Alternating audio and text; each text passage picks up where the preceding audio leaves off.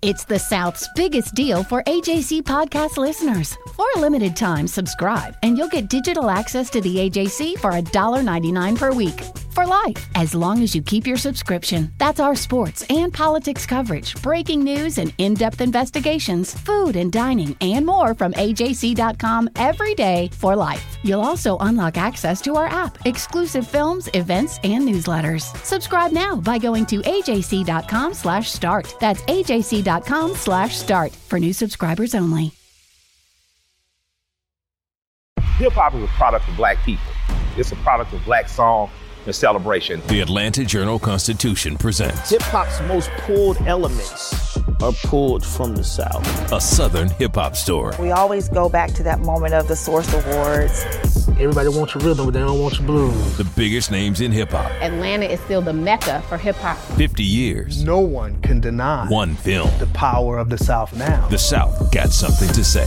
Streaming now at AJC.com/hip-hop. You're listening to the second season of Breakdown, an exclusive podcast by the Atlanta Journal-Constitution.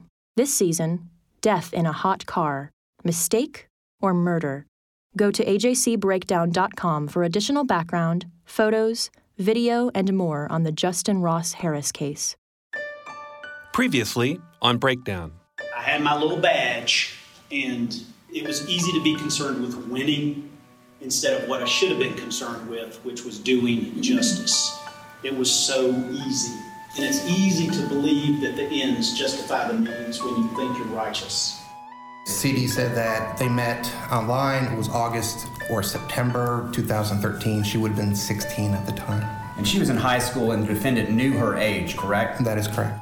It's really jury deselection. Nobody gets to pick the jurors they want. We only get to say who don't we want, who are our worst nightmares, who can we not live with. We're approaching the end of the very painstaking process of jury selection in the Justin Ross Harris murder case. And we've confronted a truly vexing question. What if potential juror after potential juror already thinks Harris is guilty? Hasn't heard the evidence, hasn't listened to the arguments. But Justin Ross Harris is guilty. I'm Bill Rankin, the legal affairs writer for the Atlanta Journal-Constitution, and this is the Breakdown Podcast. So let's break down jury selection in the hot car murder trial. The names of the jurors are being kept confidential, and they're often referred to by their designated number. So far, most of the potential jurors who have been summoned for duty have said they think Harris did it. Like juror number 41. She's a pharmacist with 5 grandchildren who likes to look at movies on the Hallmark Channel. When questioned in court, she said, "The evidence is going to say he's guilty. That's common sense. I can't believe he's not guilty." And if that wasn't enough, Maddox Kilgore, Harris's attorney, revealed that she wrote this in her juror's questionnaire. And your response was that I know taking a life for a life is not what Christ thought, but if this defendant were to be executed legally, I'd approve and understand. And that's what your beliefs are. Not every prospective juror wants to execute Harris, but many more still think he's guilty. Let's take juror number 47. Here is what she said. "For me, if you do forget there's a child in the car because you're distracted by things you shouldn't be doing, either way, you're responsible because you shouldn't be distracted by those things." She's an accountant who has lived in Cobb County for 36 years. She has 2 children and 2 grandchildren, and she has a preconceived notion of the case. "No," she said, "just based on what I believe, there's really no excuses for it. Based on what I believe." In a case that created a nationwide sensation, much of the public knows a great deal, or believes it does, about the death of little Cooper Harris and his father's role in it. This has made jury selection both fascinating and infinitely complicated. So far, about a third of the jurors qualified for service have said they think Harris is guilty. The deck is clearly stacked against Ross Harris. No one's gotten up there and said, I think he's innocent. I'm biased for the defense because I, don't think he did it. That's my colleague Christian Boone. He's covering the trial with me for the Atlanta Journal-Constitution. A lot of them have just come out and just said flat, I think he's guilty. You can't convince me otherwise. We even saw some emotion from him on Tuesday when one of the jurors, in detailing why she thought he was guilty, started talking about Cooper's final moments when he was in his car seat, locked in the car, and how he was found with scratch marks on his face, presumably from just a desperate attempt to escape. And that brought some tears from the father. But there's not a lot of sympathy from any of the jurors toward Ross Harris at this point. But I would say there do seem to be enough people who take it seriously and who will be even-handed, or at least say they will, who have not really formed an opinion. Some people really don't know much about the case. And then there are a couple who want to be on this jury. So I do think we'll find 12 qualified jurors who have, if they believe he's guilty, then at least an open mind that can be changed if the evidence supports that. Jury selection began with a confidential questionnaire asking jurors about their history and their attitudes. The questionnaire is pretty revealing, sometimes shockingly so, if the juror answered it honestly. We don't actually see the jurors' answers. They're kept secret. But sometimes the attorney's questions will tip us off to what the juror wrote. The questionnaire is 17 pages long with 93 questions. So it probably took about as long to fill out as a federal tax form. Here are some of the questions the jury pool confronted. Have you, or as someone you know, ever had a sexual addiction? Have you or a friend or family member ever left an animal or a child in a car, even if only briefly? Have you ever looked at a pornographic website? Have you ever checked the contacts, call logs, or search history on the cell phone of your significant other? Then there was a series of questions about how they get news, whether they watch such TV shows as Law & Order or CSI. They're also asked whether they had watched any legal documentaries, such as Making a Murderer, or listened to our Breakdown podcast. Some said they had. They were also asked numerous questions about their knowledge of the case and their opinions about it. For almost 2 weeks, they've come in, one by one, and sat in the jury box. All the attention in the courtroom is focused on them. Some seem unaffected by it and have joked with the lawyers. Others have been so nervous that they were visibly shaking. The questionnaire tells the jurors that they'll have to serve 4 to 6 weeks from the beginning of opening statements. So, from filling out the questionnaire at the beginning to filling out the verdict form at the end, they will have invested as much as 8 weeks. For that service, they are paid $25 a day, not even half of minimum wage. They also get free parking and free county Wi-Fi. So there's that. During individual questioning, some have become emotional, and not just because of the tragedy of Cooper Harris's death. Juror number 32, a self-employed web designer, told the court that she had worked 13 years building her business. She would lose a lot of clients if she had to sit for nearly 2 months on the jury, she said. She became increasingly emotional as she spoke about the impact on her livelihood. And I'm really angry that I'm going to have to lose something that I worked so hard for because of somebody else's poor choices. She was excused. That audio clip, like most of the courtroom audio we're using in this episode, comes from our friends at WSB Radio. The individual questioning always begins with the judge asking yes or no questions that are required by law. I feel like I've heard them about 1 million times by now, and I can recite a lot of them by heart. Here are the 3 big ones. Have you formed or expressed an opinion about the guilt or innocence of Justin Ross Harris? Do you have any bias or prejudice toward the defendant? Are you perfectly impartial to both the state and the defense? Most of the jurors have said they had formed an opinion, were biased against Harris, or were not impartial. Then the prosecutors, Chuck Boring or Jesse Evans, question the potential juror. Then the defense lawyers, either Maddox Kilgore or Brian Lumpkin, take their turn. It's like watching a carefully choreographed dance, except that the juror doesn't always know they're being choreographed. And everybody, the judge and the attorneys for both sides, keep telling the jurors that there are no right or wrong answers. Just tell us what you think. We want your opinion, not what you think we want to hear, but what you actually believe. But the prosecution and defense keep pulling this way and that, probing for friends, searching for enemies. Here are lead defense attorney Maddox Kilgore and lead prosecutor Chuck Boring. Has he indicated to you whether or not he shares with his girlfriend or fiancé that he looks at pornographic websites? I know you had an issue regarding a disorderly conduct years ago. You had a best friend who'd had some success on a dating site. You've known somebody that's a victim of a homicide. Here's the dance. I call it the rehabilitation game. The potential juror says she has already made up her mind that Harris is guilty. The defense is thinking, we don't want that one. The prosecution is thinking exactly the opposite. So the prosecutor tries to keep that juror in play. So far, from what I've seen, prosecutors Chuck Boring and Jesse Evans are very good at keeping jurors in play. They're rehabilitating the jurors. That's Marietta defense attorney Ashley Merchant, who has followed the Harris case closely and has tried cases against Chuck Boring and before Judge Mary Staley. So basically, when a juror says they have a bias or they said that they already believe someone's guilty, the state has an opportunity to do what we call rehabilitate them, which means they're asking them questions, almost cross-examining them to get them to concede that they could remain unbiased. It's an immense amount of pressure because you have to think that they're going into this case knowing that Jesse Evans and Chuck Boring are the state, and they believe in that power of the bench, and so the state is asking them questions about whether or not they could follow what the judge, who is the highest person in the courtroom, is going to tell them. And it's very hard for someone to say, you know what, no, I'm not going to be able to do that. I'm not going to be able to follow the law, even if the judge tells me to. The problem is the jurors, when they're asked open-ended questions at the beginning, that's when they're the most honest. So they're coming in and they're saying, you know what, I've heard about it. I already think he's guilty. I don't think it's reasonable, his defense, that this was an accident.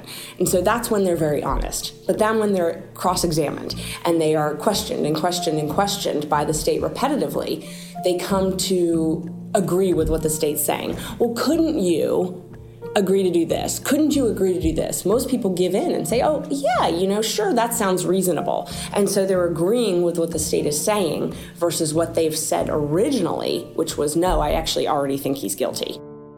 Once a juror says he or she believes Harris is guilty, Boring or Evans, without exception, ask a series of questions. First, the juror is told, the judge will instruct you that the defendant is presumed innocent and doesn't have to present any evidence if he chooses not to. Can you follow that instruction? 2, she's going to tell you that the prosecution has the burden of proof and has to prove guilt beyond a reasonable doubt. Can you follow that instruction? 3, if the prosecution does not meet its burden of proof, can you find the defendant not guilty? And then comes the talismanic moment, the moment of truth. Regardless of what opinions you bring into this trial, can you lay your opinions aside? Can you base your decision solely on the evidence that comes into this courtroom and the instructions of law from the judge? If the answer here is yes, there's a good chance the juror will stay in the game. If the answer is no, Boring and Evans end their questioning and sit down at the prosecution table, signaling that juror is gone. But more often than not, by the time they sit down, they've elicited the answers they wanted to hear. The AJC's trusted veteran political voices, Greg Bluestein, Patricia Murphy, Tia Mitchell, and Bill Nygut, are the essential source for Georgia politics. The Atlanta Journal-Constitution's Politically Georgia. Sign up for the newsletter, download the podcast, subscribe to the AJC. Our journalists at the Atlanta Journal-Constitution are working around the clock to keep you updated on all the developments surrounding the Trump indictment. Now the AJC is putting all of our coverage in one place with our new Trump 19 newsletter. Every Wednesday, you'll have our latest coverage and analysis on this historic case in your inbox. So sign up for free today at ajc.com/indictment newsletter. That's all one word. ajc.com/indictment newsletter. As you can imagine, this has been somewhat frustrating for lead defense attorney Kilgore. When arguing one of his challenges, he let some of that frustration show. We're actually arguing over somebody who sat right there and said, I think he's guilty. I'm not impartial. I do not presume he's innocent. Kilgore has argued that jurors who appear to have pretty fixed opinions about Harris's guilt should be excused for cause. The cause being that the juror had an admitted bias. And that's regardless as to whether they've said they can put their opinions aside and base their decisions on the evidence and the law. Kilgore has won a few of those challenges, but he's also lost some too. This means it's possible a person who came into the trial believing Harris is guilty will sit in judgment of him. Here's Ashley Merchant again. A lot of it comes down to the judge, because a lot of the jury issues are what we call discretionary, which means it's up to the judge to decide whether or not those jurors should be removed for cause.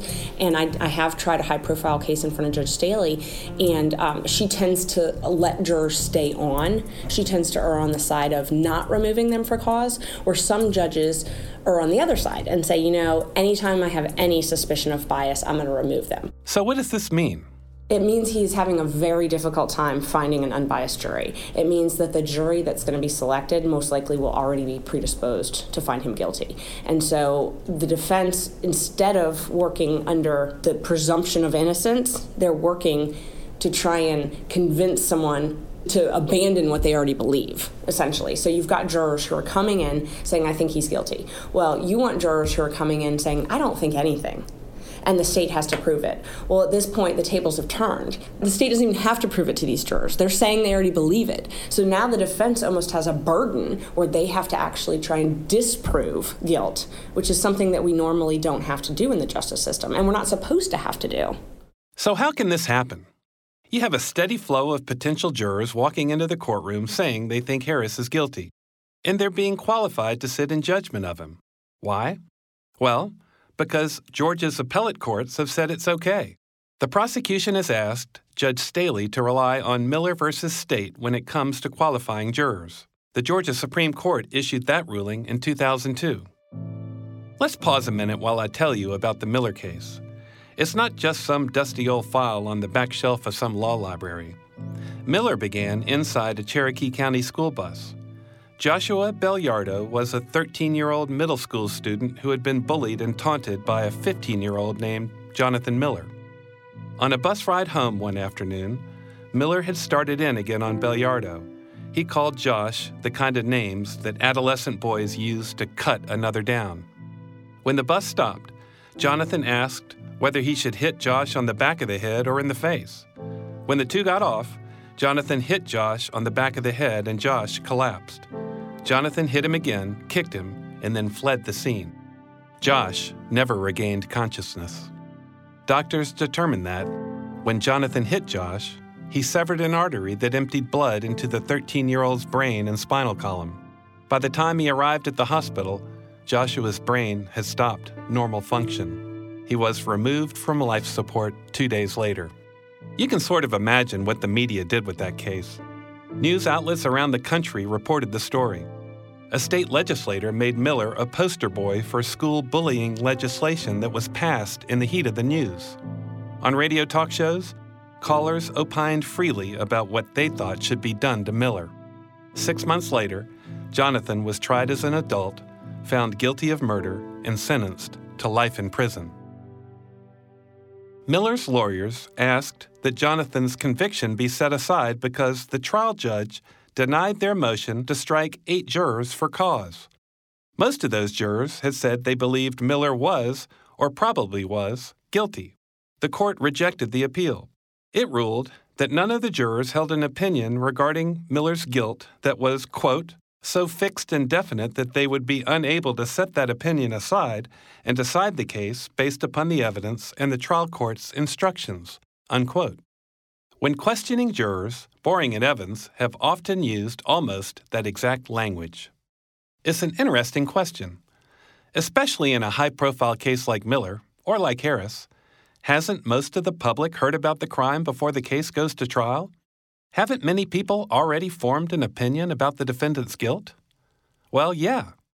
Don Samuel, our resident legal expert, has written books on criminal case law and tried some of the highest-profile cases in recent Georgia history. He says prosecutors have to be careful with jurors' biases. The important thing to remember is that there's nothing wrong with people having biases. Everybody has biases. Everybody has prejudices. Everybody has preconceived opinions about something. And the question is whether they can be fair or not. To determine whether they can be fair, it doesn't make any sense to allow a lawyer to browbeat the juror into, declaring their fairness, because everybody would say that ultimately. right? I mean, unless you're related to the victim, you're going to say, okay, I'll be fair. If the judge tells me to be fair, I'll be fair. I think I'm a fair person. But that doesn't really plumb the depths of a bias if all you're doing is kind of forcing a juror to say that they can be fair. You need to, a judge ought to prohibit leading questions that just demand a particular answer and allow the lawyers to ask questions in such a way that the judge can feel comfortable, really feel comfortable, that the jury that's being selected is a fair and impartial jury, not a jury that simply has been forced into saying that they are fair and impartial. In a small community, obviously, almost every juror will know about a pending case. And in a big city, if people read the newspaper, they're going to know about the high-profile cases. And that doesn't mean that they're disqualified. The fact that they read a newspaper doesn't mean that they shouldn't be a juror. What's important, though, is that people will say, yes, I read the newspaper, but I understand that's not evidence, and I understand that's just one reporter's view of what some witness said, and the reporter may be wrong, the witness may be wrong. All I want to hear is the evidence from the witness stand. But I don't want a juror who's read the news and absolutely formed an opinion, and the burden of proof is going to shift to the defendant to dissuade the juror, of the opinion that he or she has already formed. All of that notwithstanding, I've been surprised that a number of jurors with pretty strong opinions have been qualified to serve. One in particular, juror number 26, is a nurse practitioner with a psychology degree from the University of Michigan. She's a news junkie who listens to NPR. She said she thinks Harris is guilty and that she's told her husband that. How does someone forget that his child's in the back seat? She asked, while being questioned. I don't recall ever having left my son in the car. I don't get it. And she also said, not only did it happen, it didn't occur to him at some point in the day that he had left his child in the car. Then, when asked whether she could set her opinions aside, she answered, I can follow instructions, but I'm going into this with a bias. She was qualified. Also qualified was juror number 44, who has worked almost 3 decades as a FedEx courier. He said he considers defense attorneys to be a little shady, and when asked about the O.J. verdict, he said he was guilty as you know what. Initially, juror number 44 said he had only a cursory knowledge of the case, but toward the end, he said Harris would need to account for why he watched internet videos about animals dying in hot cars. Then, he said he knew a bit about Harris's sexting activity. Here's defense attorney Brian Lumpkin questioning juror number 44. You took that to be pornography? Well, when you drop your drawers and take a picture of yourself and send it through the internet, yeah, I would imagine that would be pornography. Next, on Breakdown, the jury may finally be seated and the actual trial will begin. We will be offering weekly podcast updates on Monday, throughout the course of testimony and all the way through to the verdict. We'll review the important developments of the week and tell you what to watch for in the week to come. Have you, for any reason, formed any opinion in regard to the guilt or innocence of the defendant? Yes. I'm married to someone who has extremely strong views. Season 2 of Breakdown, Death in a Hot Car, Mistake or Murder, is a production of the Atlanta Journal-Constitution. The story is reported and told by Bill Rankin, produced by Richard Hallex. Audio production by Chris Basta of Bare Knuckles Creative. The music for Breakdown was composed and performed by Bo Emerson, Chris Nicholson, and Chris Basta. Special thanks to Burt Roten, Ross Cavett, Chris Nicholson, and Buddy Hall.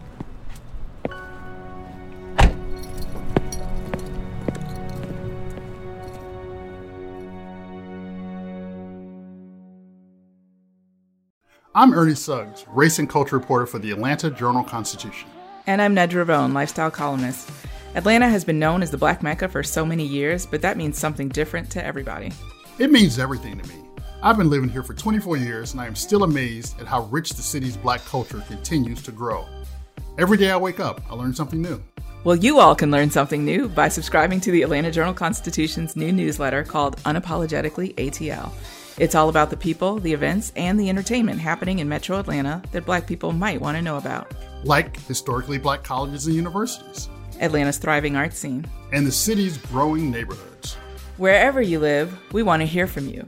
We want to hear what issues are important to you. So subscribe today at www.ajc.com/unapologeticallyATL. Only from the Atlanta Journal-Constitution.